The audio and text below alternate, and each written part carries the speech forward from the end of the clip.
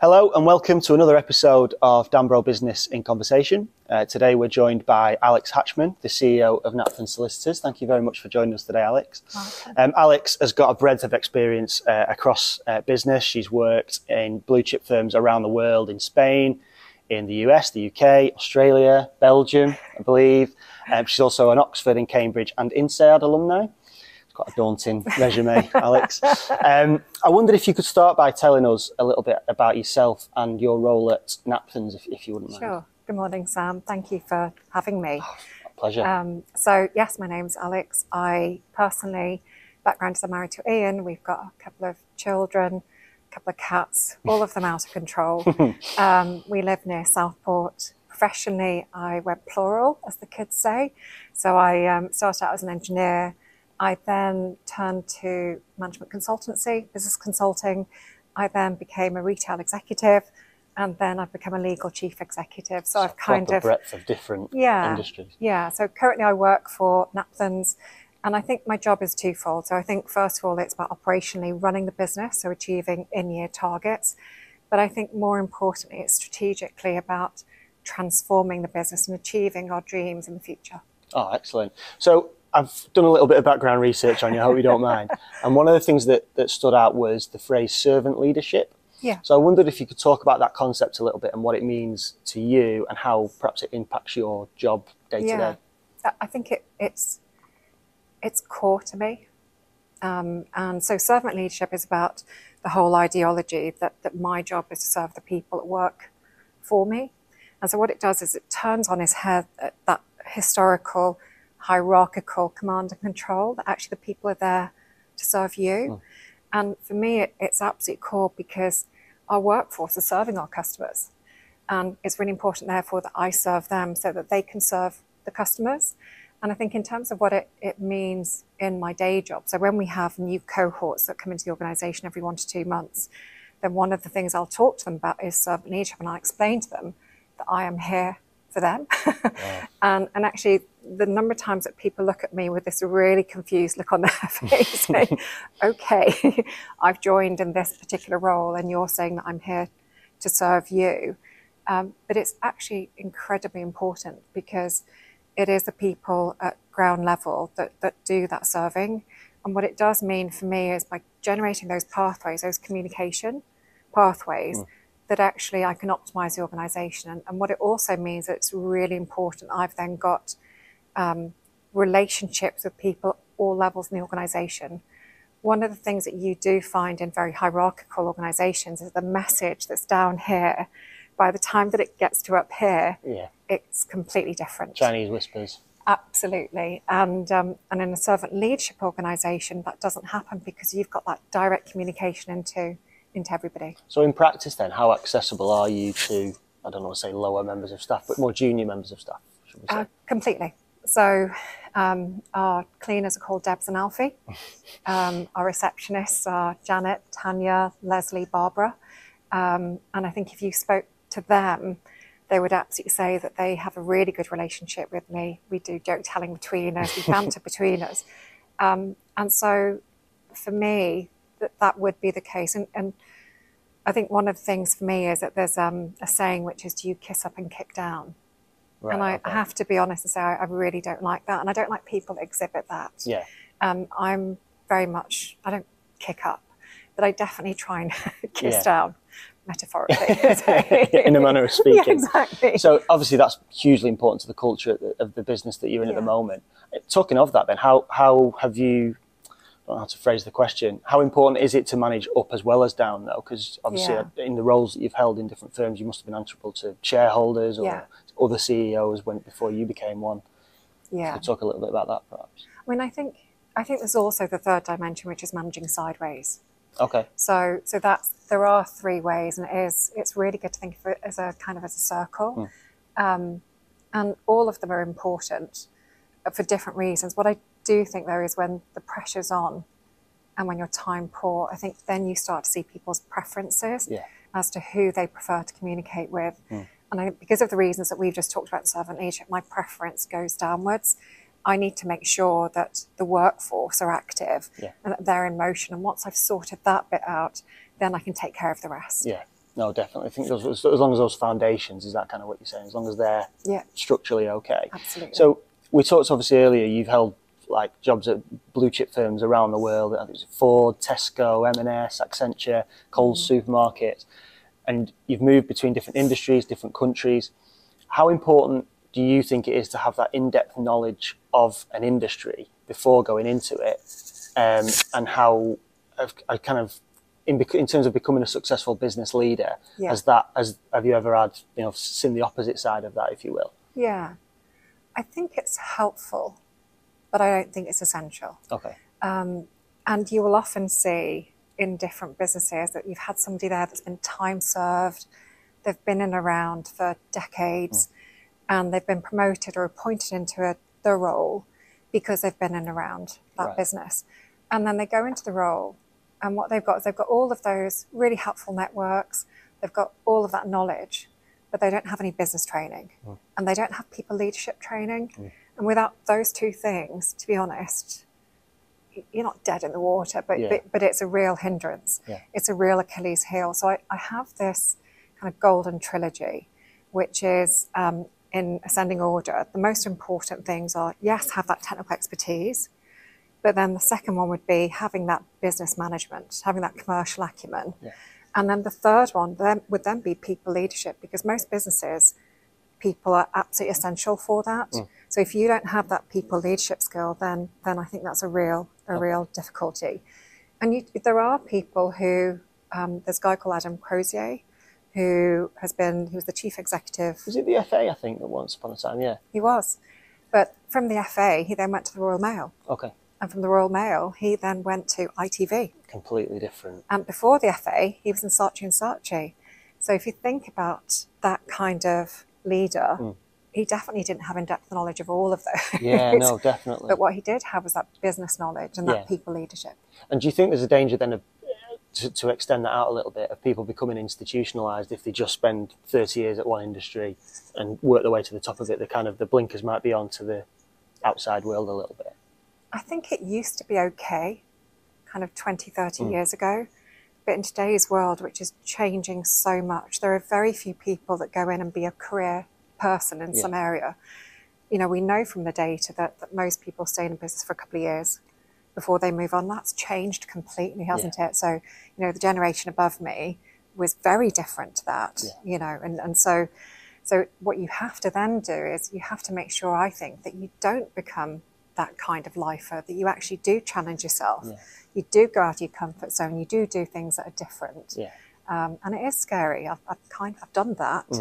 And I will carry on doing that, but I think it's essential. No, I think that's really interesting, because I think about my parents, for instance. My mum's held the same job basically for 30 years. My dad's had 2. So whereas nowadays, I know from my sort of peer group, they change every few years, it seems. In all your years working in different commercial organisations, what would you say is the most important thing that you've learned about the people that you've worked with, or about people in general, should I say? Yeah, I think that's a great question. And I think the answer is that I think everyone matters. And what I mean by that is everyone from top to bottom and everyone from left to right. So organisations have a lot of barriers and hierarchies and silos and all of that. And that means that they're not frictionless. And those kinds of barriers really stop businesses from progressing. And if you can treat everybody with the same interest, with the same care, with the same equal respect, then what they will give back to you, they will repay that over and over and over. So, you and I, before we sat down, we talked about your baby. We've talked about a little bit about you.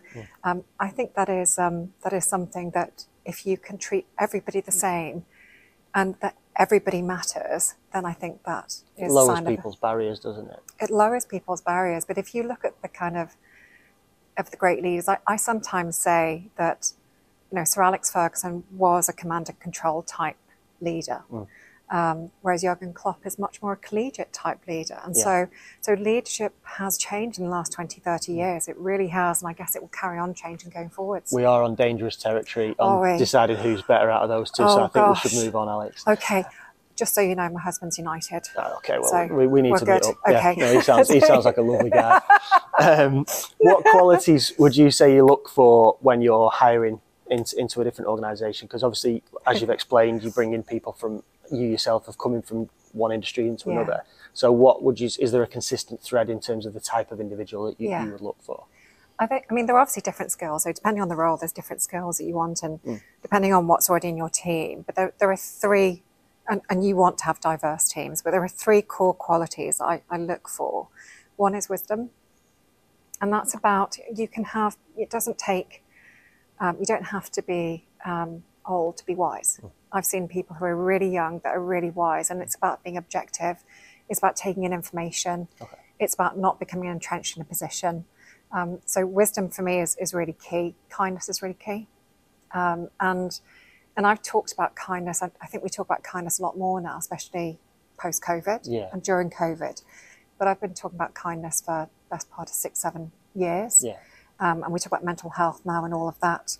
But for me, kindness is about being emotionally intelligent. And it is about trying to understand others' positions. And then the final bit is strength. And strength is, I look for strength because leaders have to do the right thing. And it takes courage to do the right thing. It's often easier to do the wrong thing. And actually, for me, I go in that order. So I look for people who've got wisdom, then kindness, then strength. In that order? In that order. But I think you have to have all three because, you know, we see leaders that don't have wisdom and kindness, and they do have strength. And there's probably names popping in both of our heads. And we see the destructive element of that. However, there's also leaders that have got wisdom and kindness, and they don't have strength. And actually, those can be also quite destructive too. Yeah, definitely, particularly depending on the circumstances that they're facing at that time. So do you look for those qualities in the staff that you manage as well? And you must see that in the younger people as well that are coming up, which must be encouraging. Absolutely. Have you ever, people talk about imposter syndrome a lot as well. Is that something you've ever experienced? Not really. Okay. So I don't have a surplus of confidence. I'm not overconfident, but I don't have a deficit either. I'm not underconfident, as those with imposter syndrome would have. And I think the reason for that is probably twofold. I came from nothing, Sam. I basically, what I've achieved, I've done the hard way. And when you do it the hard way and your journey is that, well, what it means is you've got this backpack. You've got this backpack of skills and experience and knowledge and resilience as well. And resilience and networks and all of that stuff. And at times when you are out of your comfort zone, one of the things I do is sit down and go, okay, the only person you can do is you, type thing. And I know that is, that's a bit twee maybe, but when I go to conferences and I present and, I'm towards the end and there are these speakers that go ahead of me and I'm thinking, wow, you are amazing. You have just blown my socks off and now I've got to follow you, type thing. You're the headliner. And then so I sit down and go, I can just be me. But I think the second thing, so for anybody that is suffering with it, I think what I would say is just surround yourself by just brilliant people. I know I'm not the best at everything. I know that I've definitely got areas where I'm weak at, but what I try and do is I try and complement it with people that are better. So it's delegation then?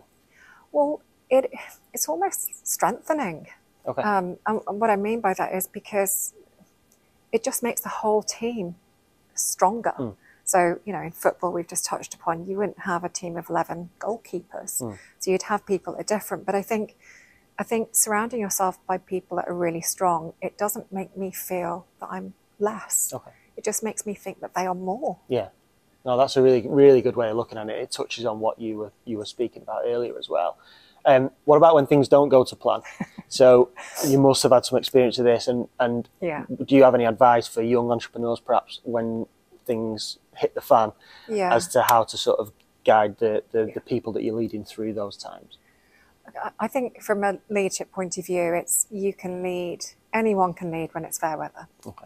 Leadership is actually about when it's stormy weather type thing. Judge people in adversity kind of thing. Yeah, absolutely. So when it is stormy weather, the first thing I do is I try and remain absolutely resolutely calm. And the reason for this is because your people are watching you and they're watching to see, is Sam wobbling? And they'll be looking for those visual cues as to how they should feel about the situation. So you have to remain absolutely calm through that situation. Clive Woodward, so we're switching from football to rugby. Safer territory. So he used to have this. Now that's teacup. Okay. And teacup stands for thinking clearly under pressure. Right, okay. So what he would be doing during I think he was doing the closing stages of the 2003 World Cup, was he was doing this at the sidelines, and he was saying to his team, think clearly under pressure, think calmly. And so that would be the very first thing that I would do. The second thing I do when it's not going well is I then surround myself, me, myself and I surround myself by people who are real trusted, but also really good under pressure too. Yeah. So it's not just me under pressure fighting this battle, it's actually a group of us that together we can solve this. Yeah. There's strength in numbers, effectively. Yeah. In such a high-pressured role, though, you must have had tests for your own mental health and anxiety and stress on a day-to-day basis, at least.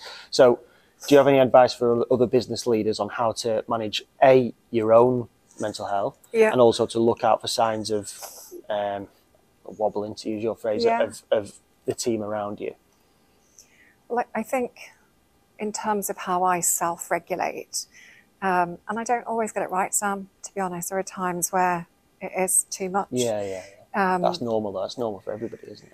It is, but I think what I try and do is what I've mentioned before. I try and have great people around me, because together we can share that burden, share that load. The other thing that I do is I have a team of people, of experts that are friends also outside of work, that I can call on, and I can have a chat with them and say, look, I'm in this situation. They're not an echo chamber, so they're not going to reflect back what I want to hear. They're going to reflect back what they think. And so having that non-echo chamber group of trusted advisors, I think is really, really important. It makes me feel stronger for having them. And then the third one, which is probably more as I've gotten older, I've done better, is, I try and have a stress-free personal life. Not always easy when you've got two children. Or a Man United supporting husband. Yeah, exactly. I'm an Evertonian, gosh. I'm used to stress. We're good then. Absolutely. So it is, I try and run my personal life as stress-free as possible. Yeah. And I do sometimes see other business leaders where they've got quite a chaotic work life, and then they've actually got a chaotic home life too. And I kind of think, well, maybe you can cope with that, but I know I can't, because that's my recovery time. Yeah. So I think that's how I try and manage it. And maybe, as I've gotten older, I'm more seasoned, I've done it in that way. Yeah. I think you asked about looking for signs of mental health issues.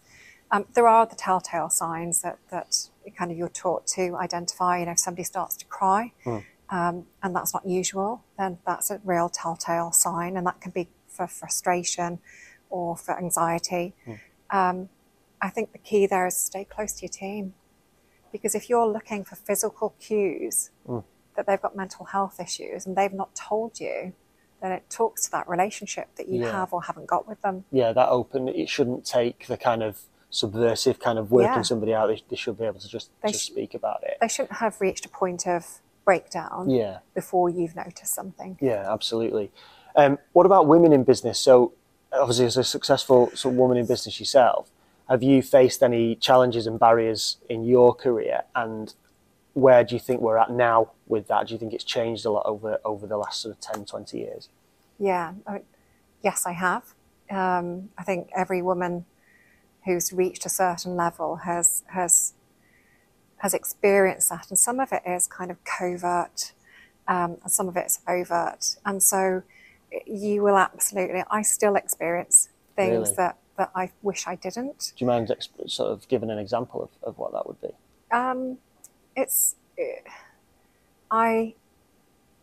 In a previous role, let me take it back. I remember when I had my children, and after I had my first child, when I was coming back to work, I did a kit day, a keeping in touch day, and I was asked whether I was planning to have any more children. Wow, okay. Now, we all know that question should never be asked, but that question was asked, and my daughter was then born, my second, and she was called Emmeline. after Emmeline Pankhurst. Oh, wow, okay. So, yeah. But I think in terms of the issue, so the issue is profound, Sam, and I can give you some data to just really help. So just basic data. One of the things I will do around International Women's Day, which is the 8th of March, I will just kind of update. I've got this spreadsheet, which has got all of the female leaders, political leaders in countries, the top 50 countries. And then I've got the political leaders of the top 10, sorry, the top 50 countries by population. And I've got the top 10 by economic wealth. So on both of those, so there's 195 countries in the world. I'm looking at the top 50 by population. There are two. I was going to say it's not going to be very high, this, is it? Yeah. So those, but here's the so what. Of those top 50 countries, that accounts for 85% of our global population, which is heading towards 8 billion now. Yeah. And of that 85%, because those female leaders are actually of small countries, then they only account for 1% of the 85%. So that means that of the 85% I've analysed, 84% are run by men. Yeah. So that's kind of one data point which I think talks to the magnitude. The other one is that the top 10 leaders by wealth, it used to be much better because we used to have Angela Merkel, who was leader of Germany. And Liz Truss for a couple of weeks. Liz Truss, yes, we should move on. Yeah. So, but now if you look at the top 10 leaders, they're all male. So if you look at the top 10, which I think from memory, Sam, is something like 2/3 of the economic wealth around the world, top 10 countries, all of those are male. So I think the problem, it has moved on, and I don't want to say it hasn't. There has been some progress, and we should be optimistic. Yeah. However, the progress is really slow. And I think the other thing that we need to bear in mind is that when we look forwards, there's actually more headwinds for women than we actually understand. So 3 of those, just to call them out, one of them is that women tend to do more administrative roles, low-skilled administrative work. And of course, with technology, those will be automated out. So that's one of the headwinds. The other one is that the women tend to do much more unpaid care work. And what we need is, in the future, for everybody to retrain. But if you're doing the unpaid care work, where's your time to retrain? Yeah. And then the last one is that the really important subjects going forward are STEM subjects, so those scientific, engineering, maths subjects. And only 30% of the intake into universities is female. So when you think of those together, then the challenges are profound. Do you feel the responsibility, as somebody who has done well in business, in spite of those challenges, do you feel the responsibility, because they often say, don't they, you've got to see it to believe it? Yeah. Do you feel like you've got to exude a certain kind of quality or something when you're in front of younger female employees?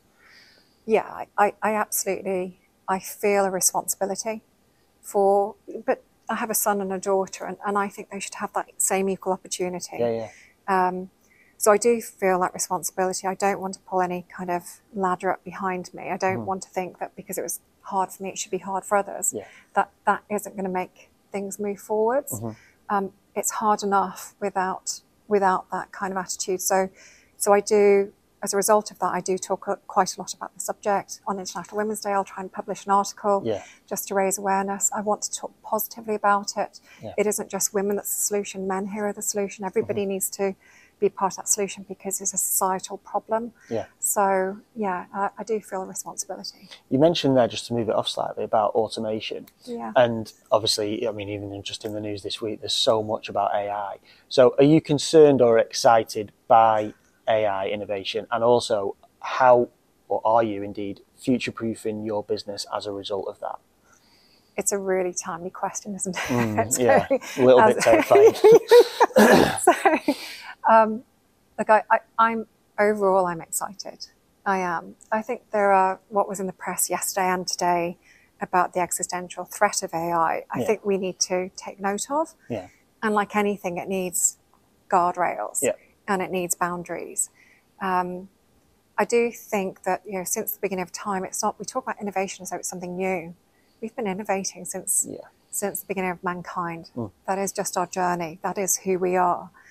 The difference, though, today is that the rate of change is exponential. So quick, And so within our lifetime, we will see 3 revolutions. We'll see the internet revolution, the Internet of Things revolution, which is definitely coming now, and then the AI revolution, which is also on its way.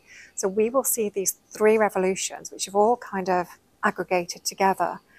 And that means that we've just got to, for me, I think we do have to, from a business, we've got to face into these things. Yeah. Because you can't ignore them, can you? You cannot, you can't put your head in the sand. You can't pretend it's not coming. Yeah. You can't ignore the tsunami that's over there. You can't do that. But I think by being excited about it, by being interested in it, I think you've got the chance to then look at it and go, well, here's the opportunity. So I would encourage people to be excited, to be interested, because otherwise, what that does mean is that if you're not and your competitors are, you lose relevancy. Yeah, you're going to be left behind. And I do think some of those reports do seem a little bit sensationalist as well. There is an element of that. But speaking specifically about the legal profession then, how do you kind of see that evolving in line with this AI revolution that's coming?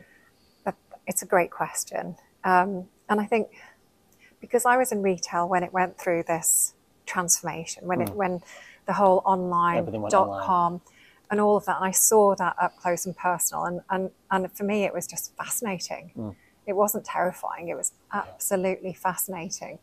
And it wasn't as if it was, retailers were doing it to people. People wanted it. So I think that I'm going to see the same thing in the law. I think it's coming, is my view. I don't know exactly when, but I do know it's if, and we've had things like ChatGPT, which are already starting to make its presence felt. But I think there's a couple of things that we'll see in the law. The law is about £45 billion an income a year. Half of that tends to be B2B, half it tends to be B2C. And I think from a customer point of view, there'll be new and different ways to serve them. So I imagine there's going to be like the economy class, which is, a digital, it's a kind of a self-service type tool. There's that class, and I'll come back to that in a minute because I think that's important. There's then the business class, which is a combination of lawyers and technology. And then I think there's a first class, which is actually you've got the best lawyers, you've got the best legal minds, and you've got the best technology together. And I think you'll see that. The reason the economy class is important is one of the things that we talk about in the law is access to justice. And the law, if you're not a business, tends to be, for the average person, is expensive. And so if you want to provide access to justice, then providing self-service digital tools becomes really, really important. So I think that's one of the things that we will see. We'll start to see those new and different ways. I think the second thing that we'll see is that the law has been built on the hourly rate. So what that is a cost-plus model. And actually customers don't want to be served in that way. They want to be served on a value-based model. So what I think will happen is I think that we'll have more commercial models emerging. And part of those, by the way, will be driven by not just by the customer wanting it, by regulation, forcing it. So I think those are two of the really interesting things that we'll start to see. New operational service models and new financial commercial models. Do you trust, this is quite an interesting question to ask somebody in the legal profession, do you trust in the regulation doing its job though?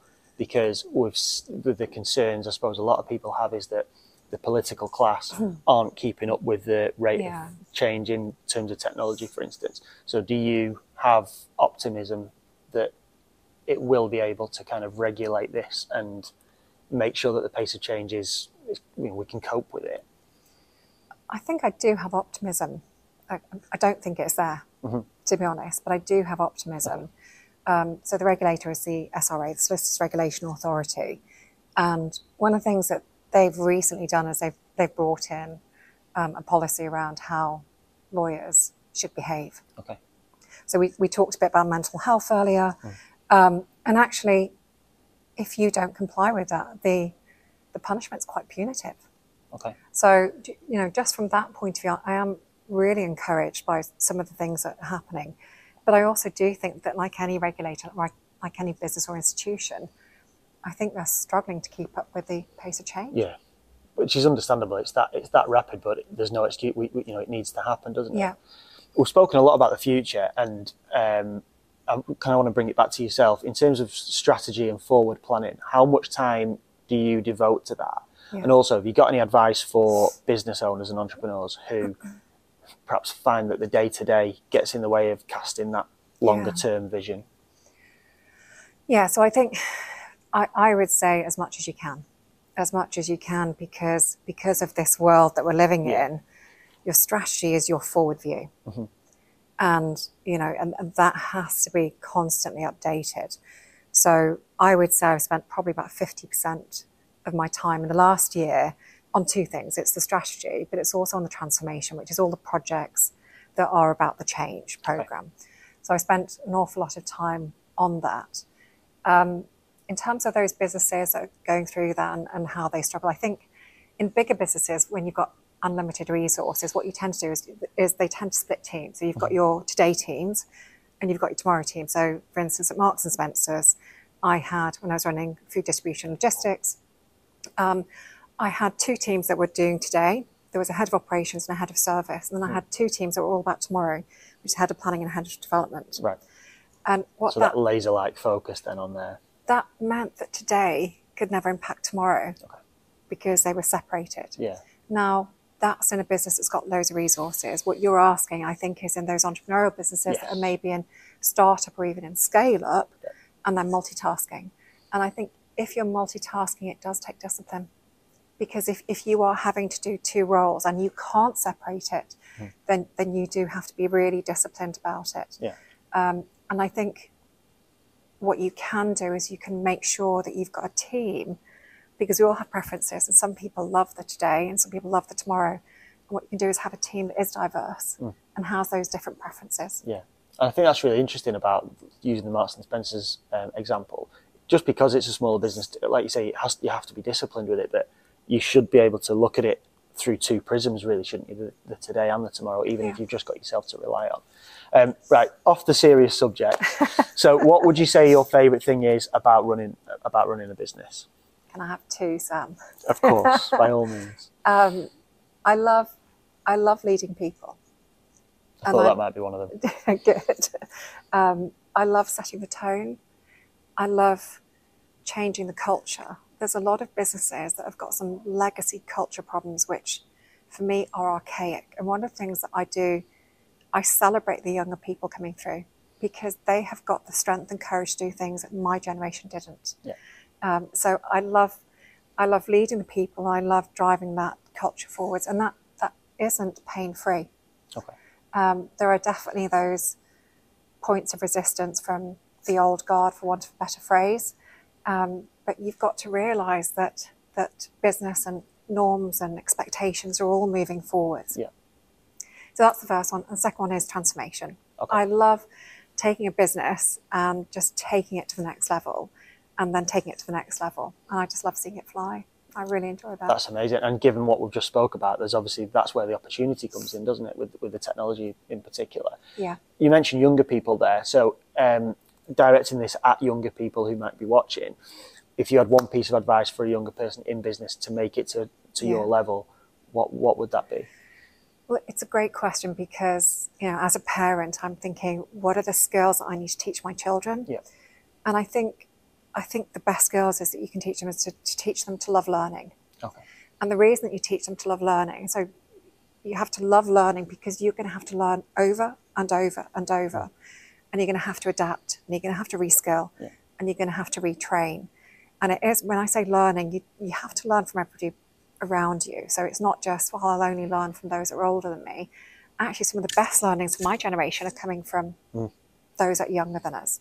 So, learn from everybody would be my guidance, and have this voracious appetite, because as we talked about earlier, the days of going into a business and being a lifer and staying in the same role, in the same company, those days are really gone. Now it's about, you go into different businesses and you move around, and actually the world has changed, and therefore you need to go and do a new and different role that didn't exist when you graduated, but it exists now. Yeah. We didn't used to talk about data scientists when I graduated, but now we talk a lot about it. I think I'd take from that the word adaptability. Yeah. I think that seems like a key takeaway there. That's great. And the final question we've got, you'll be pleased to know, is one that we ask everybody, which is how you would define success, both personally and in terms of, in a business sense. I think success is it's a really personal thing, defining it. And I think it comes back to, some of it comes back to your starting point. So if your starting point has been difficult, a disadvantage, then your definition of success will be very different to somebody who's got the benefit of privilege and advantage. And so for me personally, aside from my children, my biggest success was actually my undergrad degree, because I came from a place where I didn't really know too many people that went to university. I certainly didn't know anybody that went to Oxbridge or a prestigious university. And so for me, that journey was really unimaginable, if I'm honest. So that for me was success, because my starting point was definitely behind the 8 ball. Professionally, I think definition of success is a bit different. I've got to a point where it's all about, creating this group of people who are going to go past me. Yeah. It's the kind of the master and the student and all of that. And for me, it is about teaching people, giving them, imparting them skills and knowledge, them complementing them with their own, and they just become this extraordinary work leader. So, we can talk about that side of things. I have to be honest, though, Sam, when all is said and done, if in my final days I look back and I've lived a good life personally, and I've worked a good life professionally, and I've left a good legacy and some kind of positive footprint on the world, then I think I'll be happy. You've done your job. I've done my job. I think that's an excellent place to leave it. And thank you so much for joining us today and for sharing those thoughts. It's been really interesting speaking to you. You're welcome. Thank you very much. And we'll see you next time.